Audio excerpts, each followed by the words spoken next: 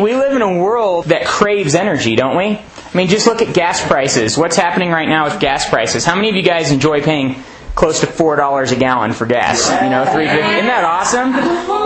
You pay $50 and then the next day you're empty again. It's no fun. I paid $70 $70 just to get to the retreat. Gosh, the gas to get here costs more than the retreat itself. It's getting to be pretty crazy. But we live in a power-crazed and energy-crazed world. There's a demand for energy. The world has this demand for energy that is not met. How many of you guys feel like that in your personal life too? You need coffee. Conviction. I need coffee every morning. It's kind of like my jump start for the day. It energizes me. But isn't that true that in every single part of life, we need energy, we need power just to survive? Whether it's to get from point A to point B by putting fuel in your tank, or coffee to start your day, or enough sleep. Some of you guys need to sleep 9 or 10 hours a night just to feel like you have energy for the day. But we all need this energy or this power to make our lives successful. It's kind of the same way in our walk with God, but in a much more real sense. We can't do it on our own. We need His energy to empower us to live how He's called us to live. The Christian life, you guys, is impossible. The Christian life is impossible. Have you found that on your own you can love people all the time? No. Have you found that on your own you can forgive people all the time? No. Have you found that on your own you can never think a lustful thought? Have you found that on your own you can never, ever say anything in a gossiping way about anyone? Right? We can't do these things on our own. So the Bible calls us to a lot of stuff, and a lot more in those things, which is physically impossible for us as humans to do. And so we need the Holy Spirit's power to do that. And so that's kind of what we're going to talk about today. There couldn't be a more important talk, guys. This is kind of like the fundamental core issue about living your life in a way that glorifies Christ. So please get this morning. Sadly, guys, I would say that most Christians in the entire United States and possibly the world are very confused on this one topic. And I think that's part of Satan's plan. They're completely confused and they don't understand what it means to have the Holy Spirit empowering them in a daily way that really leads to a Christ-like life. Think about Peter, guys. In John 18:17 and then 25 through 27, Peter denies Christ 3 times. He's cowardly, he's scared, he's insecure, and he's incapable of being who God called him to be. Just prior to that, he said, I'll die for you. I'll go anywhere for you.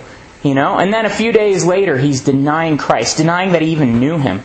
Because that's how we are naturally. Have you ever been in a class where somebody, where the topic of Christianity came up or something like that, and you kind of just didn't say anything, kind of just let it fly? I'm not going to rock the boat. That's kind of like Peter. Maybe not half as bad, but still, that's kind of our natural condition. Look what happened to Peter after the Holy Spirit was empowering and directing his life. In Acts 2, and specifically in verse 41, he gets up and he preaches to thousands of people. Thousands of people. This is just shortly after Christ was crucified, and they're still facing potential persecution. And he preaches boldly, and even 3,000 people that day come to know Christ in a personal way.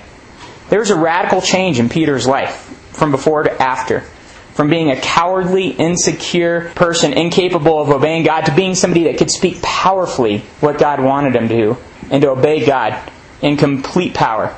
Now there's a big difference, and we can have that same power in our lives every single day. It's impossible, guys, to be in tune with God without His Holy Spirit empowering and directing you. It will never happen.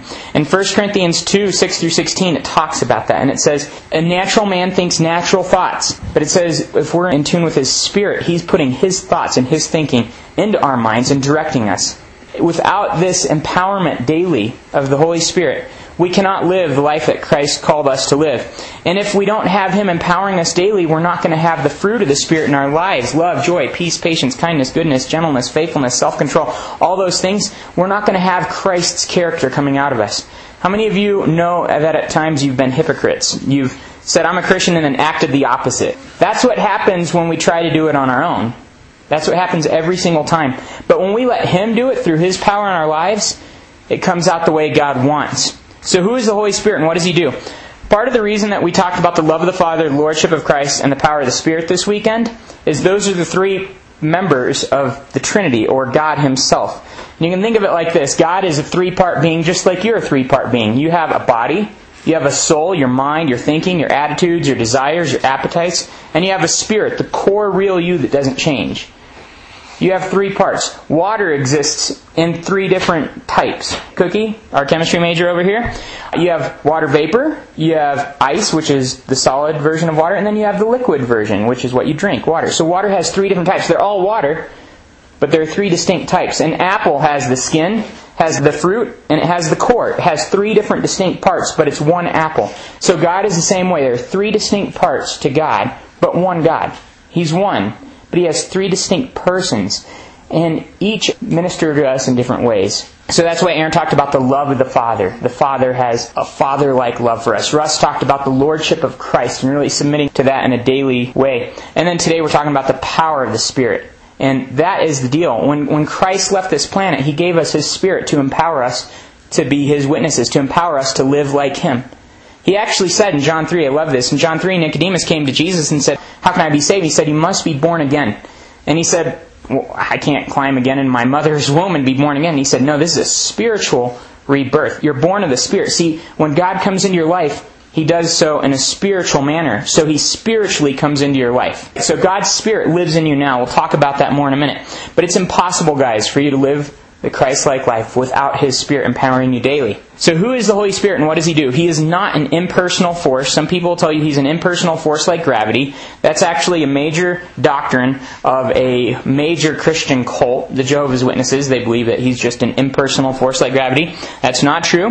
He is not a mystical feeling. A lot of Christians think the Holy Spirit's just this, ooh, I feel like I just got zapped with something, so now I can go do something. Okay, He's not a mystical feeling. Just like my wife Erin is not a mystical feeling. I love Erin, and I have great, great feelings, but she isn't those feelings. Does that make sense? The Holy Spirit is not a mystical feeling. He is not a spooky ghost. He's not some supernatural, kind of weird thing. He is not a hijacking tyrant. He's not going to come into your life and say, I will force you to do what God wants. He's not going to do that. He's going to respect you and let you decide whether He's going to be in control or not. And guys, He's not an unbridled lunatic. I know a lot of people that think the Holy Spirit means throwing your mind out the door. And it's funny, if you look at a lot of the verses on the Holy Spirit, they specifically talk about Him directing your thinking, not your emotions. In fact, I don't think there's a single verse in the New Testament that even associates the Holy Spirit with your emotions. But there are very many that talk about how He directs our thinking, and correspondingly our actions. So He's not just some unbridled lunatic saying, throw your mind out the door and just be crazy. He's a God of order, not a God of chaos. It says that in 1 Corinthians 14. He's a God of power, not a God of weakness. The same grace and mercy and love that God the Father and God the Son have for us, the Holy Spirit has for us also. And He desires to work with you, kind of in a cooperation, empowering you daily. So He is God, a member of the Trinity. You can look that up in 2 Corinthians 3:17. He indwells every Christian as a guarantee of their salvation. We'll talk about a few of those verses more, but from the second you believe, He is in your life, indwelling you as God Himself. That's what Jesus talked about, a spiritual rebirth, where His Spirit comes into you and stays there for the rest of your life. He empowers us and directs us as we allow. Every Christian has the Holy Spirit in their life, but not every Christian allows Him to empower and direct them on a continual basis. And that's a sad thing. Everything the Holy Spirit does is done to glorify Christ. This is kind of a flag for you guys. This should go up in your mind. If something is ever done to glorify the Holy Spirit, its author probably is not the Holy Spirit, because He doesn't glorify Himself. He glorifies Christ. So whenever the Holy Spirit is working, He's always pointing to Christ. Look at Christ. Get your eyes on Christ. Act like Christ. Obey Christ. And in non-Christians, and somebody that hasn't yet started a relationship with Him, He's pointing them to Christ. Look at Christ. Look how awesome He is. He's the one that convicts of sin and draws us to repentance. So He's working in our hearts. So remember that. The context for every single thing the Holy Spirit does is glorifying Christ. That's all He cares about. Just like Jesus, everything He did was to glorify the Father. So the Holy Spirit does everything He does to glorify Christ. Here are a few things that He does for us. I'll just mention the verse if you want to write it down, or the reference afterwards, but we'll kind of just go through them. He intercedes for us. He's praying for you continually. He convicts us of sin and draws us to Christ. You know when you sin and you feel that instantly hit you. Oh, what was that? Whoa, what? I know that was wrong. That's the Holy Spirit showing you, hey, that was wrong. You need to get Christ back in control. He does that before we come to know Christ, and He continues doing that after we come to know Christ. He gives us access to God through spiritual rebirth. Again, Titus 3:5 and John 3. And a spirit of sonship, Romans 8:15. He's the one that allows us to have a father-son relationship with God. It says in Romans 8:15, through His Spirit we can cry out, Abba, Father. And that word Abba means daddy or papa. It's a term of endearment that a young child would use with his father. And we can have that intimate relationship with God through His Spirit, not on our own. He sanctifies us, or He makes us holy, and He renews us. Romans 5:16 and Titus 3:5. He encourages, comforts, and helps us when we are weak. How many of you guys need an encourager, a comforter, or a helper? That's what He is to us every single day. John 14:26 and Romans 8:26. It says that He's our parakletos. That's the word used for encourager, or helper, or comforter. Parakletos in the Greek means somebody that comes alongside you. So it means that you're having a hard time, and somebody's going to stand there with you, and He's going to walk with you to help you and to strengthen you. That's what the Holy Spirit is for us. No matter what you're going through in your life, He is the one that comes alongside you and walks with you through the hardest times, through the easiest times, constantly and continually, and He never lets you down. So He's your encourager, your comforter, and your helper. He guides you, Romans 8:14. Isn't that awesome? You don't have to worry about being misguided because He's going to guide you. He leads you into all truth, John 16:13. He teaches and reminds you. He's your personal teacher, John 16:26. Paul said this in Galatians chapter 1. He said, I didn't receive this teaching from the teaching of man, but I received it from God. See, the Holy Spirit is your personal teacher. And as you get in His Word, He's going to teach you and guide you into the truth as you read. He illuminates God's Word to you. 1 Corinthians 2:12. He enables you to obey God. This is crazy awesome. Ezekiel 36 verse 27. And I will put my Spirit in you and move you to follow my decrees and be careful to keep my laws. So, how many of you guys have found it's not always easy to obey God? Well, He says, I'm going to put my Spirit inside of you, and He's going to enable you to obey me. He's going to help you obey me and do what I call you to do. Now, here's a very practical illustration of that. In Ezekiel 2, in verse 1, God says to Ezekiel, Son of man, stand up on your feet, and I will speak to you. And as he spoke, in verse 2, the Spirit came into me and raised me to my feet, and I heard Him speaking to me. So He says, stand up and listen to me. And then He says the Holy Spirit comes into him, raises him to his feet, and he hears God speaking to him. So see right there, the Holy Spirit was enabling Ezekiel to obey God's command. And He does that for us today. When God says, don't lust, when the Bible says don't lust, it doesn't just say, you better work real hard. And I know you can't do it on your own, but tough luck, kid. He says, don't do this, but then I'm going to give you my Holy Spirit to enable you not to lust, to make that possible. So He enables us to obey God. He empowers, energizes, and strengthens us. Ephesians 3:16, Colossians 1:29. Colossians 1:29 actually says that we strive with all of His energy working mightily in us. Okay, imagine the energy of the God of the universe that created everything you see, that raised Christ from the dead, and that same energy works in you mightily. That's pretty awesome. And that's what happens through His Holy Spirit. He empowers, energizes, and strengthens us. He specifically empowers us to witness, guys. Acts 1:8. If you look all through the book of Acts, almost every time it talks about being filled with the Spirit, almost every single time, it's directly in connection with witnessing. Almost every single time. And that's what Jesus Himself said in Acts 1:8. You'll have power to witness when the Holy Spirit comes on you. See, we have power to live the Christian life, but specifically to share our faith. He ministers through us. This is awesome. 1 Corinthians 12:7. He ministers through you. So not only does it stop with you, but it flows out to people around you. He enables you to impact the people around you, just like if Christ Himself was impacting those people around you, as you allow Him. That's a pretty powerful thing. 1 Corinthians 12:7 talks about that. And then in 12:11 it says that He gives different gifts, talents, and abilities to each one as He desires. So, it's not like you're just sitting there alone. God's going to specifically gift you, Kimball, in ways that He doesn't gift me. He's going to give you talents that He doesn't give me. He's going to make Jordan good at stuff that He doesn't make me good at. He's going to make Sam good at stuff He doesn't make me good at.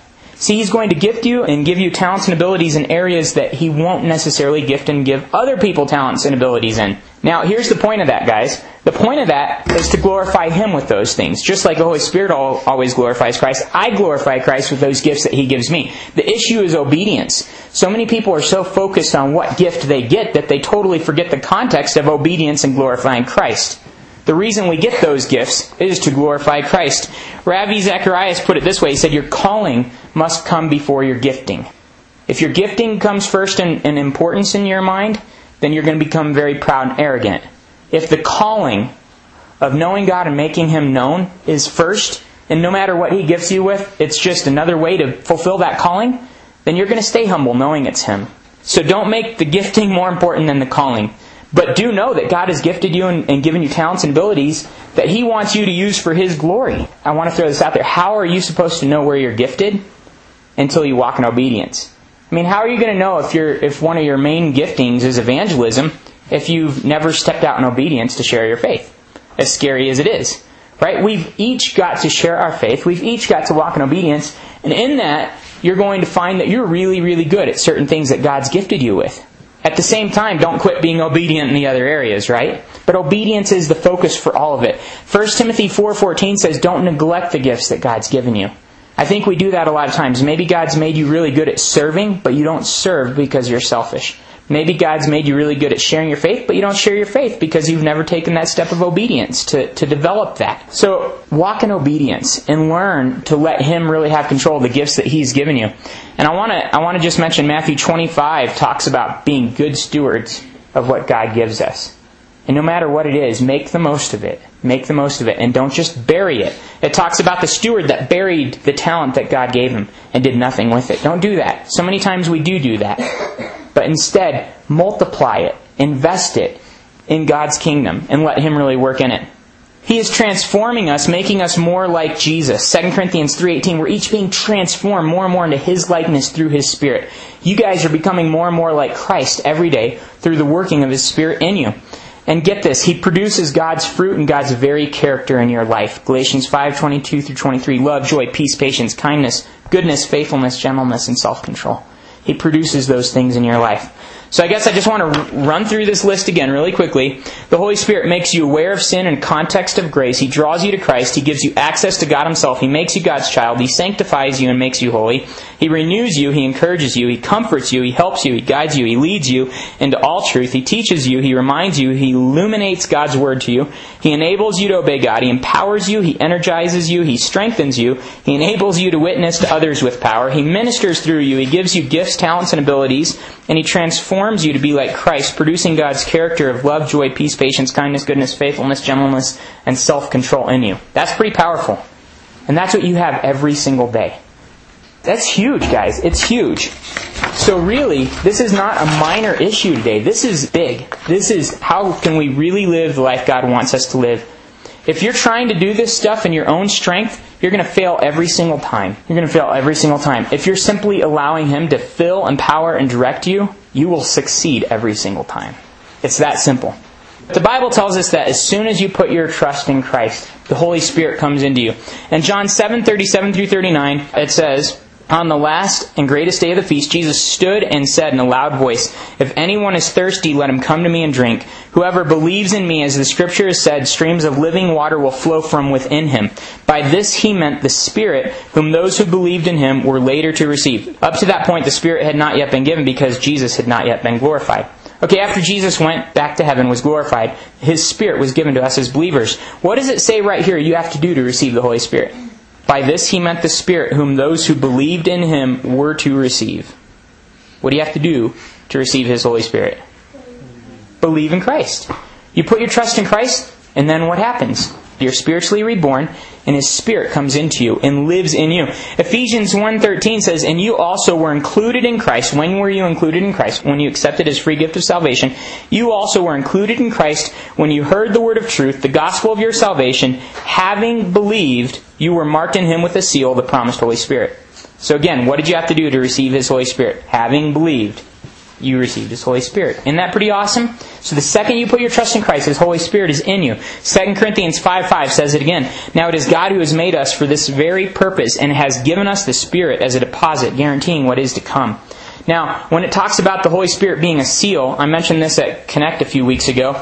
A seal was the signature of a king. It was something that was impressed in wax, or a seal that he put on something signifying this is mine. So when He puts His Holy Spirit inside you, you have God's signature across your life. And that's coming out to people in the fruit of the Spirit. because they can really see Christ-likeness coming out of you. They see His very signature on your life. So the second you put your trust in Christ, His Holy Spirit comes into you. He indwells you. He lives inside of you. 1 Corinthians 3:16 and 6:19 both say that you are the temple of the Holy Spirit, your body. Mark tells you the Holy Spirit is inside you right now because you're Christ's Son, because you're God's Son. That's enough. That's it. He's indwelling you right now.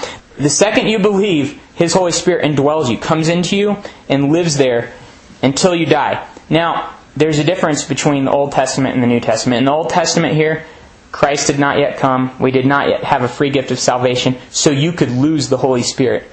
That's why in Psalm 51:11, David says, "Take not your Holy Spirit from me." Remember that? I've heard a lot of Christians think, "Oh, now I can lose the Holy Spirit. God might take His Holy Spirit from me." That's not the case, guys. In Ephesians 4:30, it talks about what happens now as Christians. Now that we have Christ in our lives, it says you can grieve the Holy Spirit. And it tells us don't grieve the Holy Spirit by disobeying God. So I want to encourage you that you cannot lose the Holy Spirit through anything you could ever do in your own actions. You can grieve Him, though. And by grieving Him, it means specifically that you cease to experience His power and direction in your life until you decide to give Him control again. At which point you experience that power and direction again. Okay, so you can't lose the Holy Spirit. He's in your life until you die. Now, that's just the indwelling of His Spirit, which happens as soon as you put your trust in Christ. There's a whole other aspect called the filling of the Holy Spirit that we have to intentionally walk in on a daily basis. This is not a one-time deal, but a continual basis. In Ephesians 5:18, it says, "Do not get drunk on wine, which leads to debauchery. Instead, be filled with the Spirit." Now, here's the deal. Why did it put those two things together? You guys, any ideas? Why did it put getting drunk together with the Holy Spirit? It's kind of a weird correlation to make. What happens when you drink? Do you act like yourself? No. Do you act like something else is controlling you?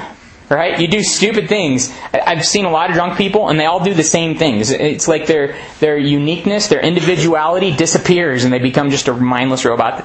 And they just start acting like the alcohol dictates. Now, the reason God says don't be drunk with wine, but be filled with the Spirit, is He's saying to live a life where you are not controlled by your own self, but where you are controlled by the Holy Spirit.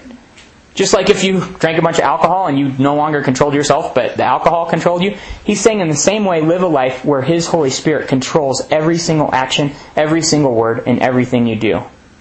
Now, here's the question, guys. Who's Ephesians written to? Don't say the Ephesians, because that's the obvious answer. Christians or non-Christians? Christians. Okay, in Ephesians 1:13, Paul tells them that they've already received the Holy Spirit. So do they have the Holy Spirit in them? Yes. Okay. In Ephesians 4, it talks about different giftings and things that the Holy Spirit had produced in them. So is He already working in their lives? Yes. Okay, now to that audience, He says, be filled with the Spirit, a command. Isn't that interesting? So just because we have the Holy Spirit in us, we can't just assume that He's controlling and directing us. It's an intentional response to God's command to let the Holy Spirit have power and to let Him take control of our lives. And we have to do this every single day. So I'm under the control of His power and His direction, not my own. And they're very different. So what's the difference between being indwelt or filled? A lot of you guys have seen this cheesy illustration that I like to do. Okay, this is David Pecor's car right here. Okay, there's David Pecor's Jeep.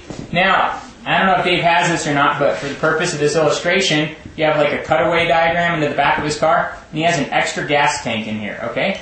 Gas. He would love that, especially with gas at $4 a gallon, or $3.50 or whatever. He would be pretty excited. Okay, so he has this gas in the car. Now, his tank, which is down here, let's just say it's right above the wheel in a really dangerous location like that. Okay, here's his tank. It's on empty. Have you ever been there, David? Yeah. Okay, how far is he going to get on an empty tank?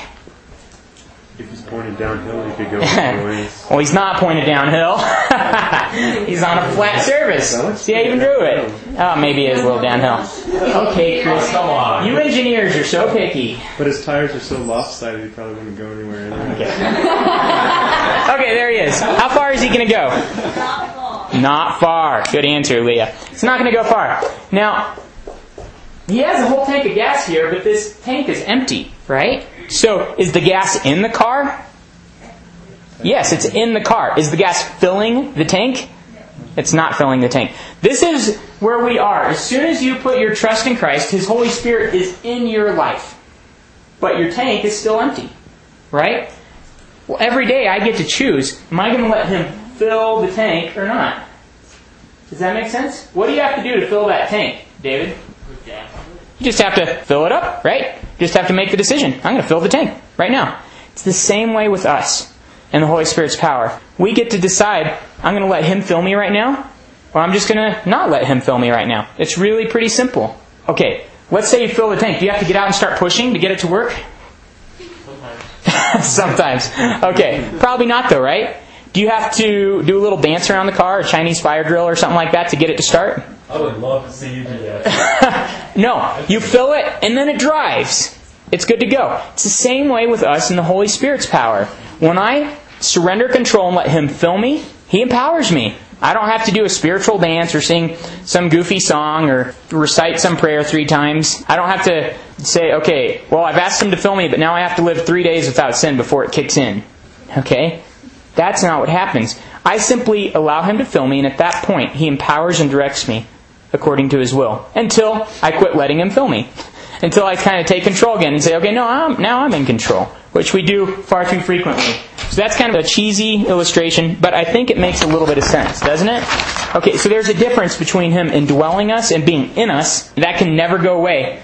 And there's a difference between that and Him filling us, empowering us, and directing us. Many Christians live their entire lives without His filling, power, and direction.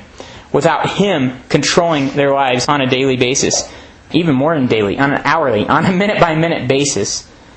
Many Christians are ignorant of God's love, forgiveness, and power.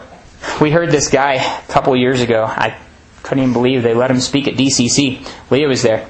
But he was saying, I wanted to share my faith, So I wanted the Holy Spirit to empower me to share my faith. So I prayed and prayed and prayed, but I didn't feel any different.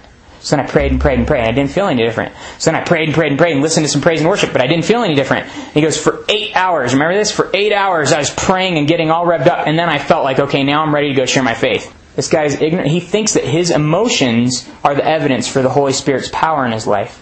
And he's being ignorant of the fact that he can simply say, I want you to empower me right now, and then he can step out in it. Many Christians are satisfied with the mundane, not knowing their spiritual heritage. Who cares if I'm filled? I like my life like this right now. I don't really want to share my faith. See, many Christians are satisfied where they're at, and so they don't see a need to let Him empower and direct them. Many Christians are often confused about the Holy Spirit's filling, like that first guy was, thinking they have to jump through 13 different hoops before God will fill them, or they have to say some magic incantation or something of that sort.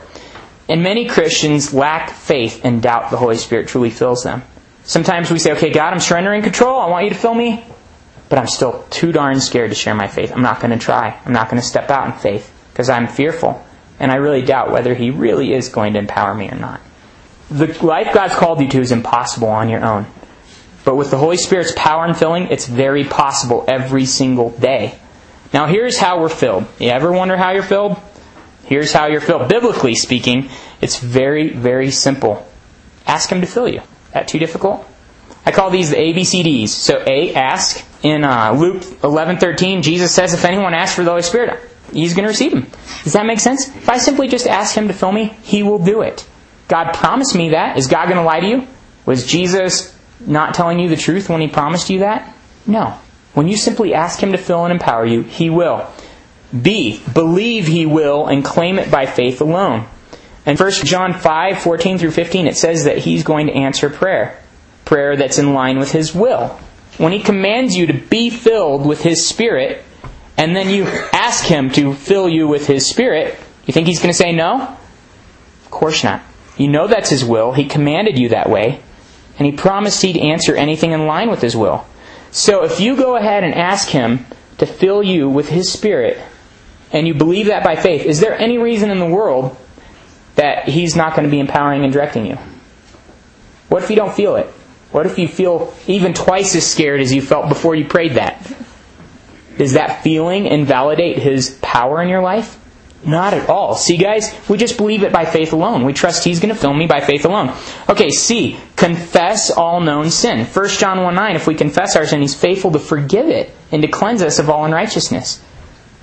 Now, Ephesians 4:30, again, going back to that verse, says that we can grieve His Holy Spirit by our sin. It's talking specifically there about things we say. And before that, it talks about a lot of other different types of sin. Now, those things grieve Him and prevent us from experiencing His power in our lives. So if we want to experience His power in our lives, we need to confess that sin and let Him just clear it away. In Psalm 103:12, He casts it as far as the east is from the west.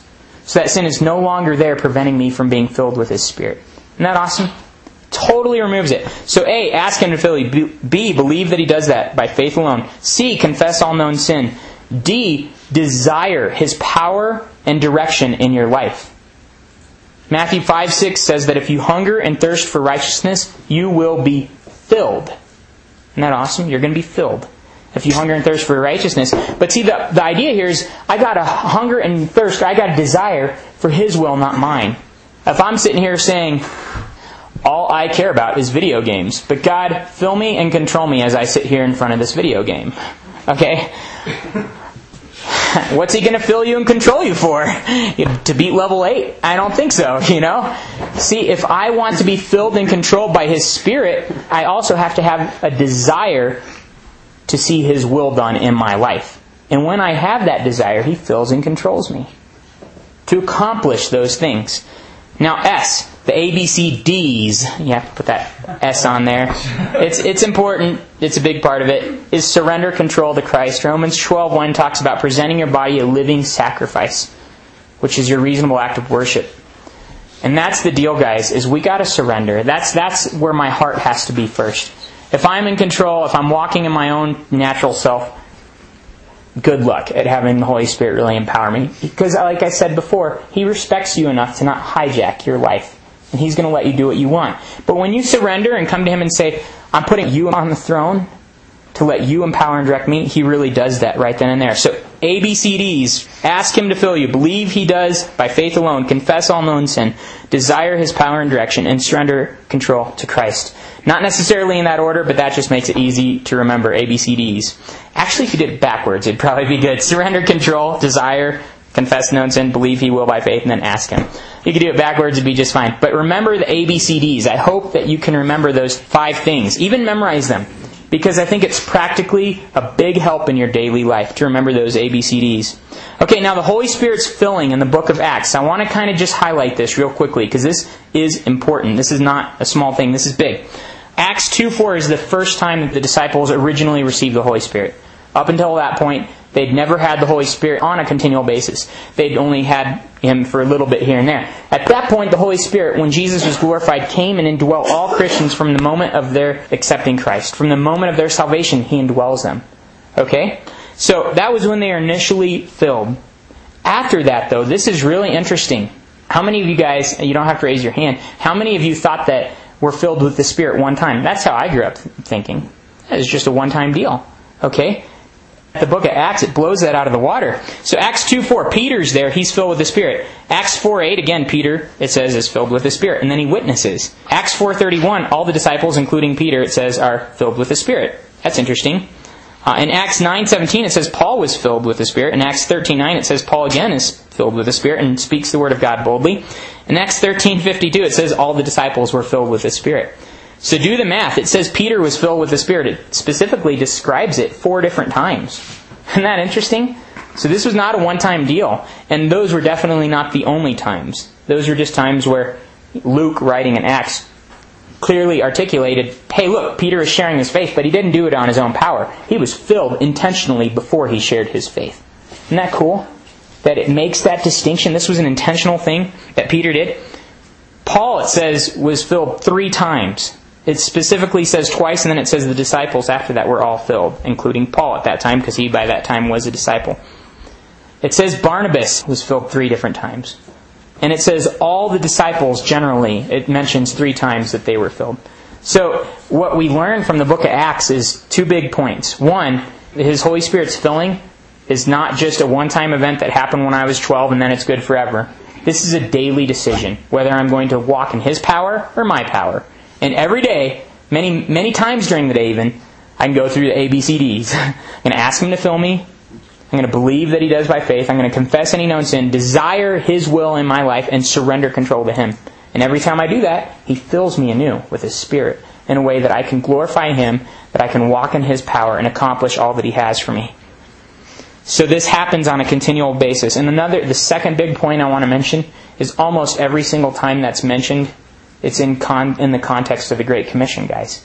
It's in the context of speaking His word boldly. It's in the context of witnessing. And see, that's exactly what Jesus said would happen in Acts 1:8. That we would receive power to witness when His Holy Spirit came on us. See, this whole world needs to hear about Christ. Jesus' whole purpose was to seek and save the lost, Luke 19:10. Why would it be any different for His Spirit? If His whole purpose is to glorify Christ, and Christ's whole purpose is to seek and save the lost, why would He then turn around and do something opposite of that goal? If His whole purpose is to glorify Christ, He's going to work in line with Christ's purpose of seeking and saving the lost. And that's what He's doing in us. He's empowering us to reach out to the world with Christ's gospel and to see them come to know Christ. So walking in the Spirit is a daily process of continually being filled. In Galatians 5:25 it says, if you live in the Spirit, then also walk in the Spirit. Which means every day I can make this decision to let Him control me on a daily basis. Not just last week, not just next month, but every single day, letting Him empower and direct me according to His will to accomplish His purposes. So that's what it means to walk in the Spirit. It's a continual process. And that is what gets us off the spiritual roller coaster. How many of you guys have been on this Christian spiritual roller coaster? Up and down, way down low, up and down, way down low, up and down, way down low. That's the opposite of what God wants. See, He gives us His Holy Spirit to empower us to live a steady Christ-like life. A continual Christ-like life. When we're on this roller coaster, it means that we're trusting ourselves and our emotions far too much. And we're not simply surrendering to Him in the power of His Spirit. When we do that, He really balances things. And instead of chaos, you get peace and love and joy. You get those characteristics of Christ Himself coming out in your life. So what does it take to really truly walk in the Spirit on a daily basis? Well, the ABCDs, but those are just part of this bigger concept. We've talked about these two circles. Most of you know this comes after you accept Christ, okay?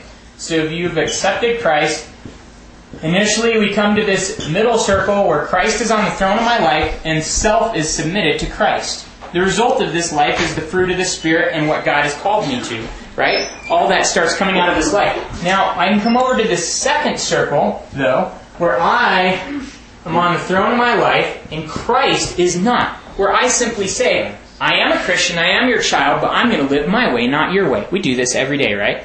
I'm going to think about something I know you don't want me thinking about. I'm going to say something I know you don't want me saying. I'm going to do what I know you don't want me doing. So we do that we sin. Isn't that true? We get selfish. We put self on the throne. And when we sin, we come to that circle with self on the throne and not Christ. Now, how do I get back to the first circle where Christ is on the throne? Confess, right? And He cleanses me from all unrighteousness. So the sin is gone. It's wiped away. Cast as far as the east is from the west. So I'm back in this circle. What we like to say is this is exhaling. Anybody a bio major in here? I think one of you guys is, right? Alright, there he is, Mark Hodges. Mr. Biology himself. What happens if an organism only exhales, Mark? They only exhale? Yeah. Never inhale, just exhale. They'll suffocate themselves. They'll suffocate and die. Higher level. A lot of Christians do this, though. How many Christians live their whole life falling into sin and then just confessing it? Falling into sin and then just confessing it. Falling into sin and just confessing it. And don't you feel spiritually dead when that's the cycle of your life? It just zaps us. I wish I could have victory so bad, but I just don't. Okay, we need to inhale, too. When you sin, God doesn't want you to sin, and you don't have to sin. But when you do, and we will fall. When you do sin, you simply exhale and confess that sin. But don't stop there. Inhale also. Okay, judging from the topic this morning, anybody want to venture a guess as to what inhaling would be? Being filled with the Spirit. Leah, you are very bright. Yeah, it's being filled with the Spirit. Right? I can confess that sin, say, God, forgive me for that sin, and then simply, I ask you to fill me right now with your Spirit to control me and to do your will through my life. Very simple. Very, very simple. That's the same as saying, I want you to be on the throne. Remember that whole surrender issue? I want you to take control right now and to do your will through me, not my own will through me. Okay, now when we do this, guys, this cycle of exhaling and inhaling, you're going to be healthy as a Christian. You're inhaling, being filled with His Spirit by faith alone. You don't have to do anything for that. You simply ask Him and trust Him. And then you're confessing or exhaling that sin and getting Christ back on the throne. We call this a throne check. Do you guys see how connected that is to the idea of being filled with His Spirit? Do you guys see the connection there? So remember, these two big principles in being filled daily. The throne check, who's on the throne right now? Is it me or is it Christ? And if it's me, I need to get off the throne, confess that sin, and then let Him be on the throne. And remember your ABCDs. Ask Him to fill you, believe He does by faith alone, confess all known sin, desire Him to work through your life, and surrender control to Him. Okay, you guys? So we do the throne check, and then we are intentionally filled with His Spirit, inhaling. When we do that, guys, we begin to live a life where He truly is in control of everything we do. The Holy Spirit's power is real. In Ephesians 1:19 through 20, it talks about His incomparably great power for us who believe. That power is like the working of His mighty strength, which He exerted in Christ when He raised Him from the dead. So the incomparably great power of God Himself that was able to raise Jesus from the dead works in your life every day as you allow. That's incomparably great. The Monster Energy drink is good, but it doesn't compare with God's power. It doesn't compare with God's power. Galatians 2:20 says, I've been crucified with Christ, and I no longer live, but Christ lives in me. The life I live in the body, I live by faith in the Son of God, who loved me and gave Himself for me. See, Christ lives His life through me as I allow Him through His Holy Spirit. As I simply surrender to Him every day. How many of you guys want to be Christ-like? I do. It's impossible as a Christian. Not only hard, it's impossible. But through His Spirit, He lives His life through me every day. Philippians 4:13, I can do everything through Him who gives me strength. Through Jesus Christ. I can do everything. Okay, what is not included in everything? Nothing, right? Everything is included in everything. So is there anything you can't do when His Holy Spirit is empowering you? Anything. What if you don't feel like it? What if you've said, okay, fill me, control me, put you on the throne, you've gone through the ABCDs, you've had your throne check, and now you got to go share your faith with this guy. And you just say, I can't do it. I can't do it. What if you feel like you can't do it? Do you think He's still empowering you? You think He's still directing you? Even if you're scared out of your mind, scared spitless, as Russ would say, He's still going to empower and direct you as you allow. Colossians 1:29, to this end I labor. And he's talking specifically again about the Great Commission. You can read that in 1:28 about winning people for Christ. To this end I labor, struggling with all His energy. How much of His energy? All His energy, which so powerfully works in me. Imagine being able to say that with confidence. God's very energy, all of His energy works powerfully in my life. That's His desire every single day. To have these Christ-like lives that not only enable us to live like He wants, but enable us to impact everybody around us. Everybody. Find one person in the New Testament that came into contact with Jesus and walked away unchanged. There aren't any. I mean, there just aren't any. Remember the beginning of the year I talked about encounters with Christ at Connect? Remember this? You come to a village, talk for 10 minutes, and they go, surely you're the Christ. The Savior of the world, they even said. He talks to Pilate. Pilate is so convinced he's a king that he demands that be put on the cross. I mean, you look at anybody he ever encountered, and they are impacted forever afterwards. That same power is available for you and I, as we let Him empower and direct us. No relationship, no conversation, no meeting has to be meaningless or fruitless. It can all have an impact for Him. It can all have an impact for Him. That's the power that we have with Christ. That doesn't mean you're not going to have fear. Russ's quote, I love this quote. I wrote it in my little Bible when I first heard it. He said, if faith had a feeling, it would probably be fear. Most of us think that faith means that I feel like I can conquer the world. My biceps are so huge. Okay? That's how we feel. No, guys. Sometimes The most fearful things you'll ever do are stepping out in obedience to Christ. You'll be scared out of your mind. Many of you guys have gotten opportunities this semester to share your faith, to stand up in class, to stand up for Christ. You're probably scared out of your mind in those situations, you know? But He still worked through you. He empowered you. He directed you as He desired. So if faith had a feeling, it would probably be fear. So remember, guys, that even when you're fearful, He is still empowering you and directing you as you allow. It's been said that courage isn't the absence of fear. It is the presence of fear, yet the will to go on. Courage is not the absence of fear. It's the presence of fear, yet the will to go on. So it's coming to this idea that, yeah, I might be scared. I might not feel like God's empowering me right now. But you know, I asked Him to, and I'm trusting that, and I'm stepping out in faith. And that's what 2 Corinthians 5:7 says. It says, we walk by faith, not by sight. See, when I rely on how I feel, that's walking by sight. How do I feel? What does the circumstance look like? I need to just not look at those things and say, by faith, I know God's empowering and directing me. Okay, so what does He really give me power for in my life? The Holy Spirit empowers you to say no to sin and temptation, giving you victory over sexual sin, lust, porn, adultery, idolatry, putting other things above God, to give you victory over stealing, insecurities, greed, drugs, alcohol, slander, gossip, other bad speech, hatred, anger, bitterness, jealousy, pride, addictions, selfishness, arguing. And fundamentally, He changes our thinking. 1 Corinthians 2:16 says He gives us the thinking of God Himself. And that's the source of all that sin. James 1:14 through 15 says that sin starts first in our desires, in our mind. Jesus in Matthew 5:28 said, if you've looked lustfully at a woman, you've committed adultery with her in your heart. See, the sin starts in my head. And see, the Holy Spirit fundamentally is changing my thinking, the source of all that sin, to be Christ-like thinking so I can live a Christ-like life. So He gives you victory over all those areas of sin and any more you could possibly think of.